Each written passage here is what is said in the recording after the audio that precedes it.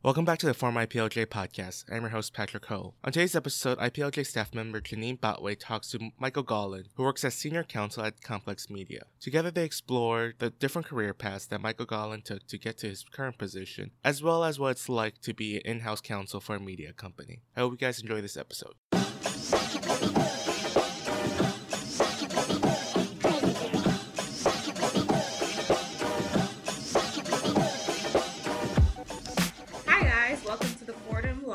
IPLJ podcast. My name is Janine Botway. I'm a second-year student and an IPLJ staff member. Today, we are graced with the wisdom and presence of Mr. Michael Gollin, who currently works as senior counsel at Complex Media. Hi, Michael. How are you? I'm doing pretty good. So just to get started off, would you mind introducing yourself? Sure. Michael Gollin, senior counsel, business and legal affairs for Complex Media.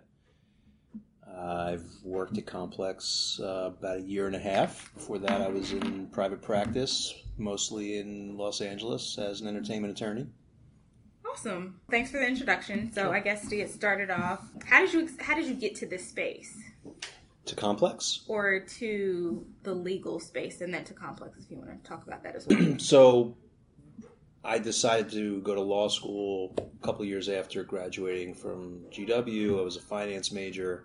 I was in the real estate business, and the economy was horrible. So I was, deciding whether I go to law school or get my MBA like almost everybody else. So I went to law school really because I was very entrepreneurial, and I knew that getting the law degree would help me in all of my entrepreneurial endeavors.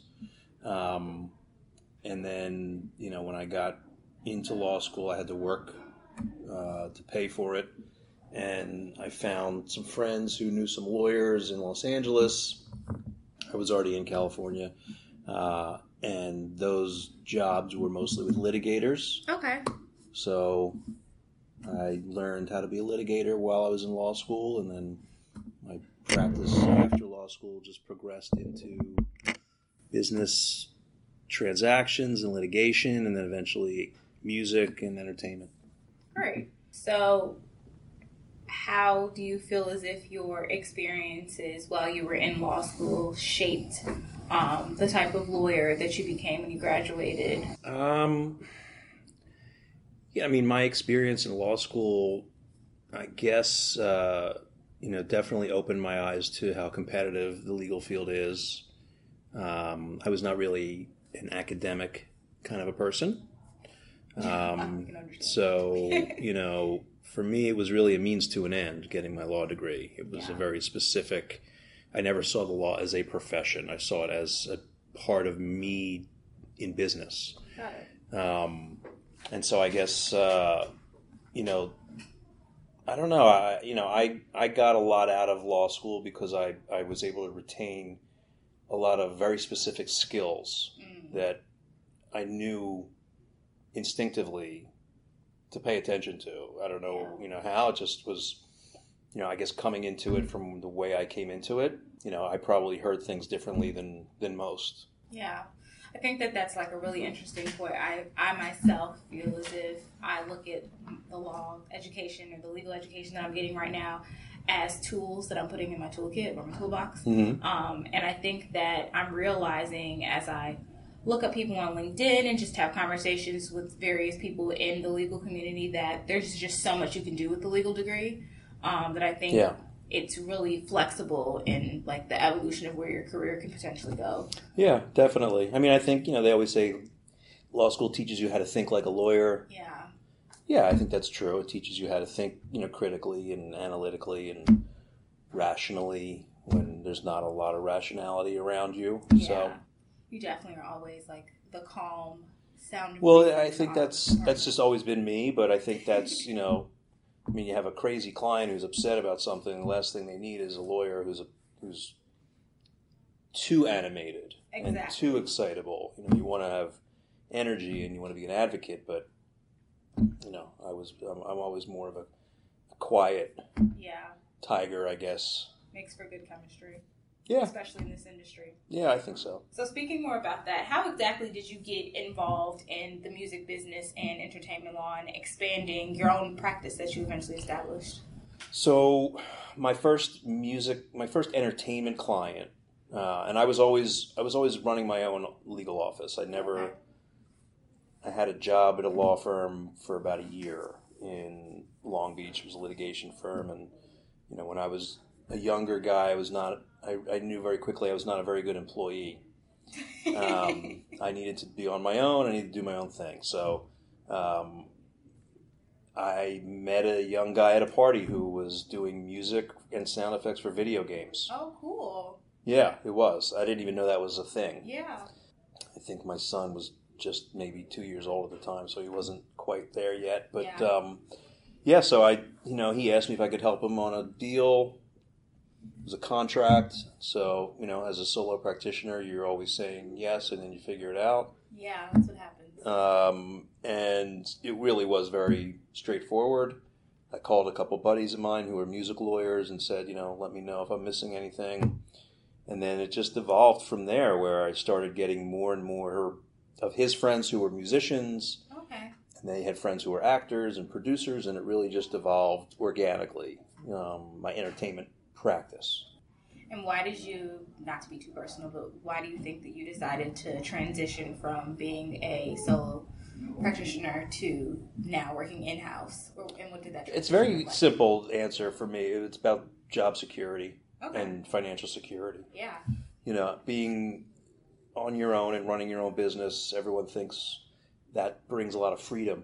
Yeah, sounds When sexy. it does, but you're always on. It's your business, so Absolutely. you go home, and at least for me, you have a couple good months, and you have to do it all over again, and then you have to chase clients to get paid, and you have to deal with the IT guy or everything else of running a business, and it's great, and it can be very fruitful, and you can have a lot more freedom, but the lack of security seems to balance that out.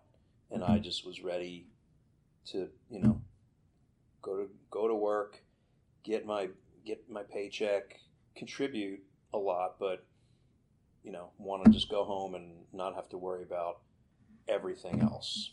Well, now you're on the general counsel route. I'm speaking it into existence. I know it's going to happen. What's that? I'm speaking the general counsel. Like, that's the route that you're on now. Maybe, maybe. Who knows? Would you want that? Yeah, I've always looked at my career and what I want to do is I want to do things that I enjoy. Yeah. So, if that means me becoming general counsel of a company, great. If that is something different, then that would be fine too. Quality of life is definitely a priority. Yeah, for me. Definitely. I think that there's just so much that revolves around like mental health issues and its intersection with lawyers that it's really interesting for me as I've gotten older. I've realized that if you're not happy with the work that you do, or if you just mentally don't feel stable, it's not enjoyable regardless of how much money you're making. You shouldn't do it. You really shouldn't. And the money can be, a problem. Yeah. Money, to me, money should never be why you make decisions. Yeah. It'll always end badly. Yeah. I've found. I mean, there's a few exceptions here and there, but you make decisions based on reasons other than money. Definitely. Chips go up, chips go down. That's how I look at it. It's very true. So I guess to move on, what do you feel like were some of the first deals you worked on as a lawyer? So you mentioned a contract that you worked on for the guy that was involved with video gaming. Right. Some of the first deals? Yeah, or just in general. What do you think are some of the most exciting deals that you... Well, I mean, I know that when I was in law school, I was, when I was working for friends, I was actually drafting motions for summary judgment in my first year of law school. Wow. So that was pretty cool. I came out of law school with knowing a trade, really way ahead of the game. But so there's been some litigation it's been pretty interesting that I've been involved in.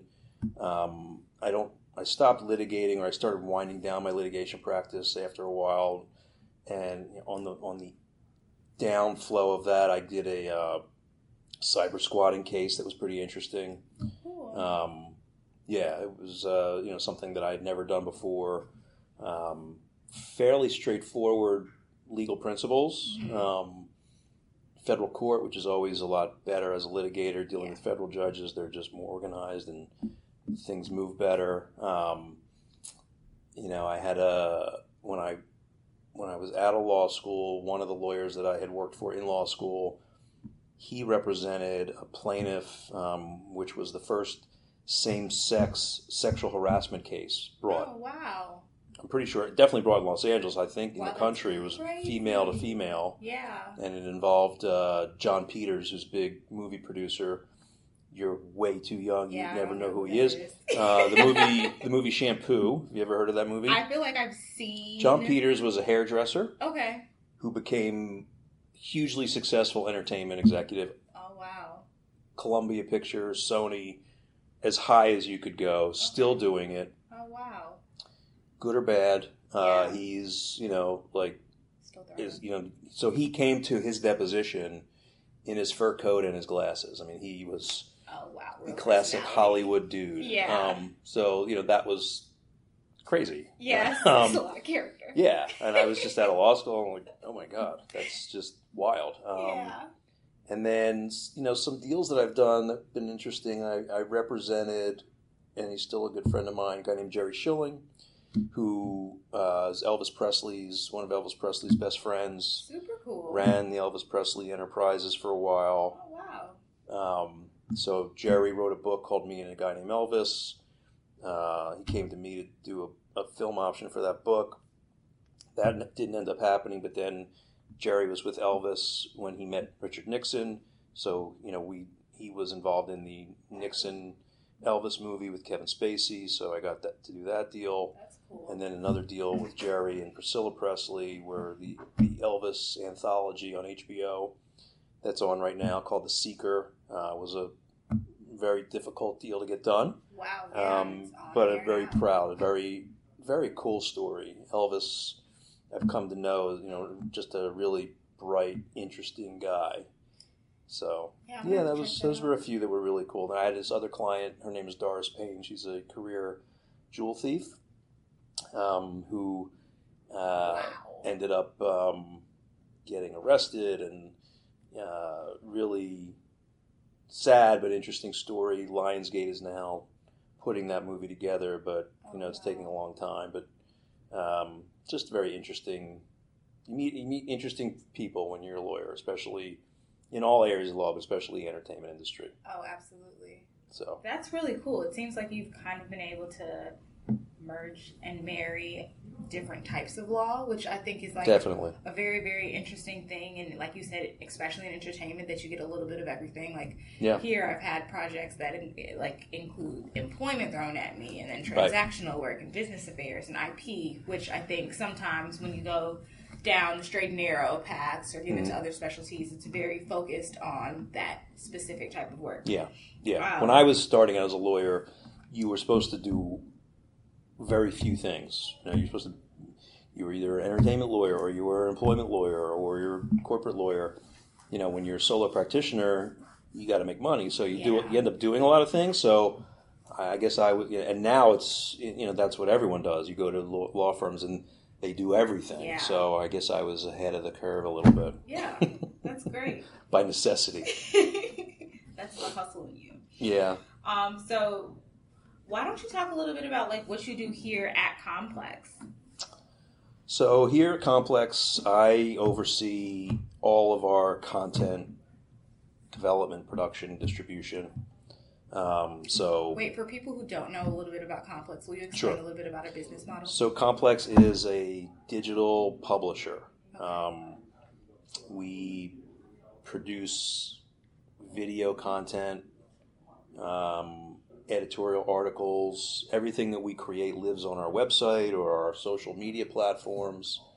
And then we will also do what's known as branded content. So Nike, Adidas, or some vodka company wants to create a video series to promote their brand. We will create and produce that content for them.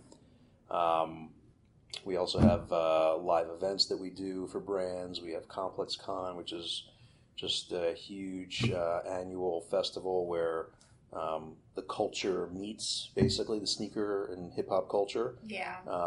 Complex, it started out as a magazine, print magazine. Yes, and I remember when it was a magazine. I was a very little girl then. I had never heard of Complex before I started working Oh, really? here. So, yeah, wow. I didn't know about it.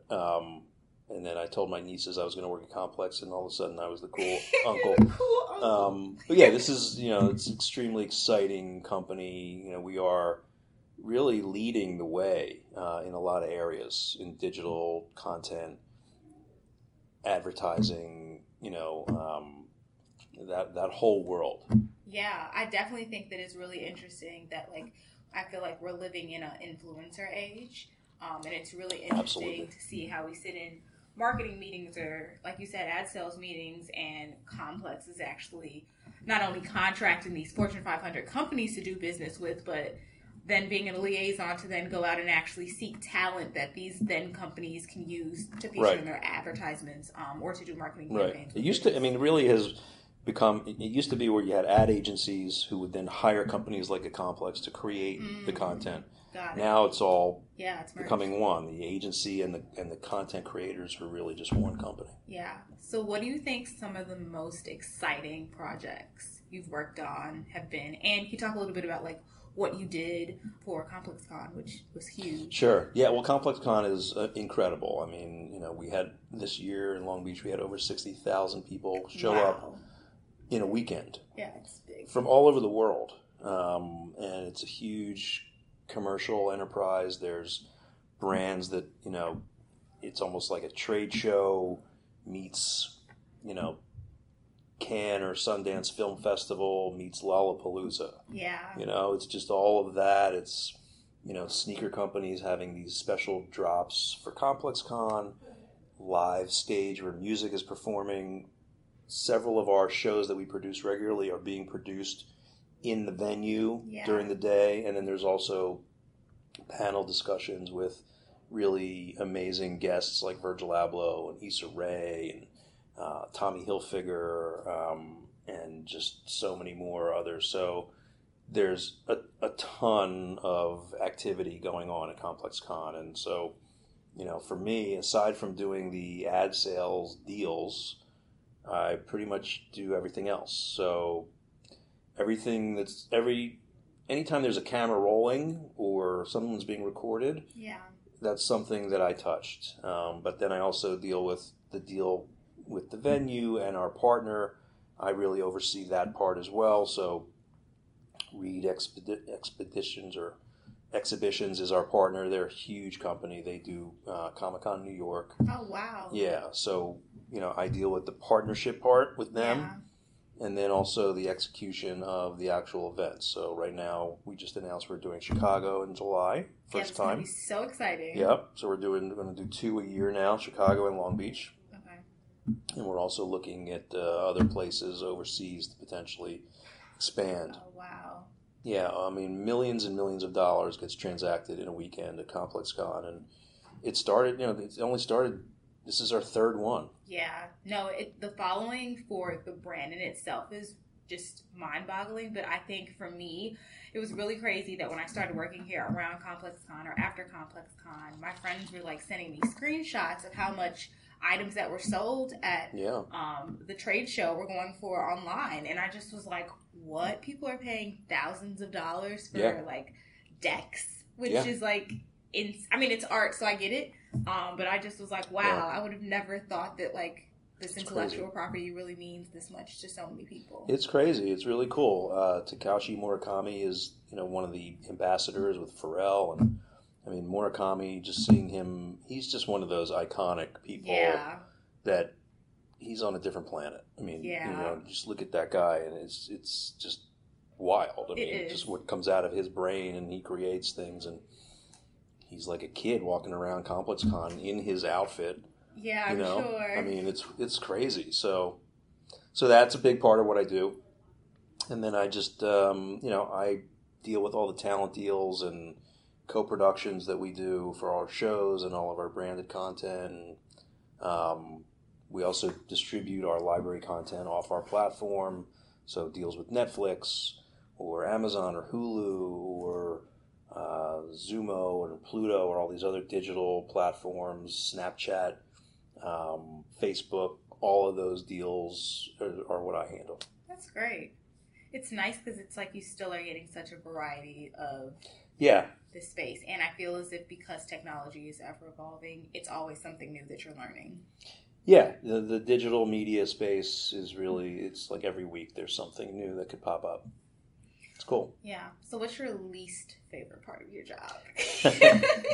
Let's see. Or just being a lawyer. Yeah, no, my least favorite part of my job. I don't know. It's not really the job itself. I guess, the only thing that's sort of a bummer is, you work at a place like this and it feels like this fun startup, and then, you're reminded that two huge corporations own this company, Hearst and Verizon, and then you try to do something and like, oh, okay, yeah, I remember now that that's not okay. So, I have to do things a certain way. Yeah, I guess, that there's really not much that I don't like about my job. Yeah. It's the most fun I've ever had as a lawyer.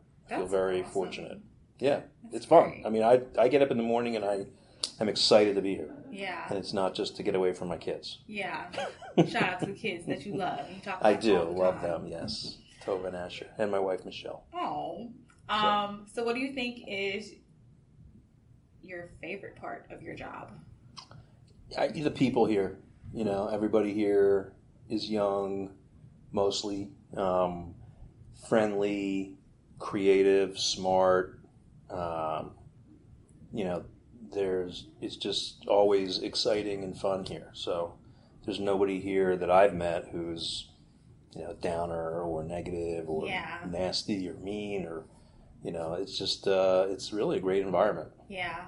No, it was really funny. I was having a conversation with my mom just about how important it is that you like the people you work with.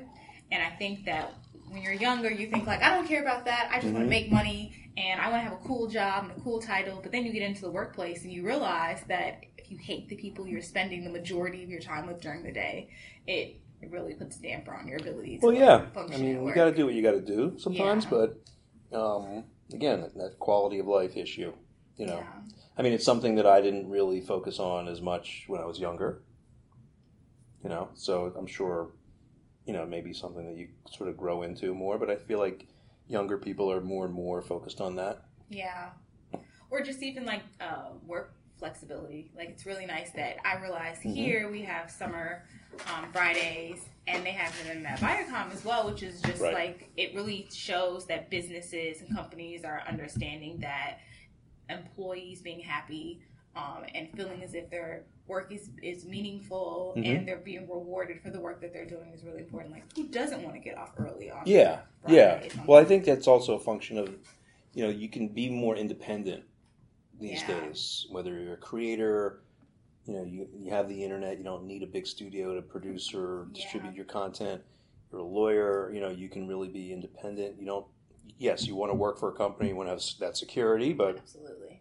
I think companies are realizing more and more that really the value of the employees is really something that is not just a talking point. Yeah. Okay, so I have a couple more questions. Okay. We're at 23 minutes. All right. You talk a lot.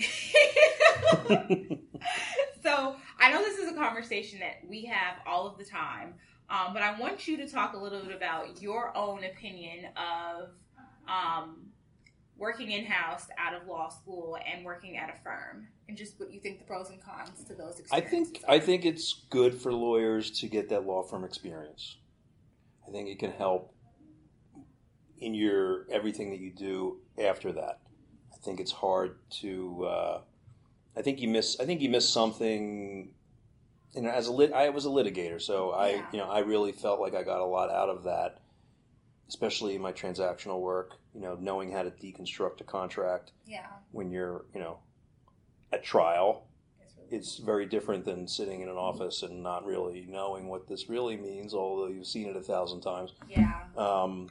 So I don't know. I mean, I think a lot of lawyers say, you should have that law firm experience before you go in house. But, as you can tell, I've never really taken the straight and narrow path. Yeah. My path has always been winding. So I think you make what you make of everything. But, I think that law firm experience is very unique. Yeah. You don't get that kind of structure and training, Yeah. I guess, and, and those other experiences at an in-house job. You just don't. Yeah.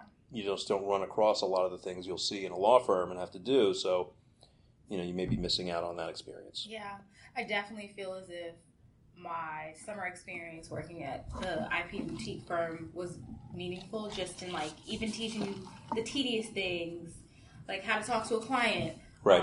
But I've realized in all the experiences that I've had thus far, and clearly I'm still very, very junior, is that it's really important just to have great teachers. And I think that, like, you've been an amazing teacher. Oh, thank you. And I think that it's just really interesting that if you have people that are willing to stop and say, hey, this is a learning point. Let's talk about how this could have been better, right. Or let's talk about the way I would have done this, right. Allows for you to kind of, like, put new notches in your belt and, take advice and really allow for it to shape the way that you decide to work. Absolutely. Forward. That makes all the difference. And I do that because I know that it meant a lot to me when I would meet, more seasoned folks, whether they were lawyers or not, that, and also the ones who were not very nice, and realizing just how shitty that is and not wanting to be that person. Yeah. And I think that it also just makes you appreciate great leaders more. Yeah, I mean, I think, I agree. In order to be a good leader, you have to motivate people, and I don't think you really fully motivate people by bashing them down. Yeah, absolutely. They're just surviving and yeah, looking for the end. No, it's really funny because I feel like sometimes I'll talk about you outside of the office, like, oh my God, I love my boss, Michael. He's so great. And they're like, he's a boss. Like, why do you like him? Right. Like, you don't see him after work hours. Right. But it's just really meaningful to know that you come to work and you're appreciated. And I think that's a unique thing that I think millennials take it for granted because a lot of us don't have a ton of work experience before we then come into the workplace. Mm-hmm. So we start complaining out the gate, like, this is horrible, but you don't have anything to compare it to. Right. So when you do have multiple experiences and you then can compare your experiences, you start to really appreciate the good apples. Yeah, no, look, I thank you, and I'm glad, and I make, that's intentional. I mean, when I moved up to Los Angeles when I decided I was going to go to law school, I was still trying to, I was taking the LSAT, I think, I was still applying. Yeah.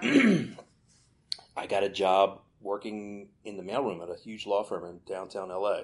Oh, wow. And the secretaries wouldn't even look me in the eye. Yeah. So I think a lot of the way I treat people is because I've experienced some really nasty, lame people. Yeah. And I just, that was never who I wanted to be. So, yeah. Those experiences shaped me in the other direction. Definitely.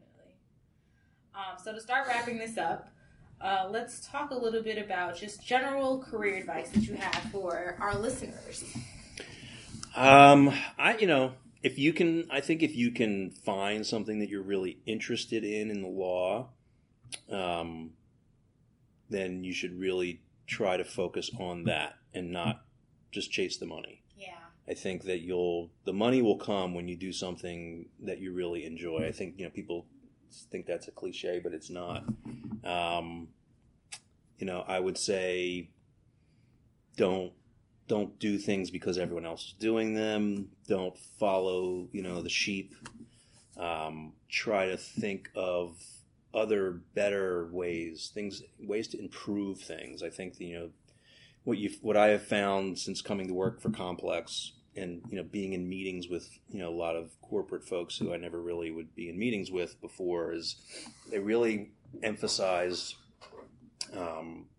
ingenuity in the workplace. That's something that is really something that you'd hear about, but it's a topic of conversation here at every meeting that I'm in. Wow.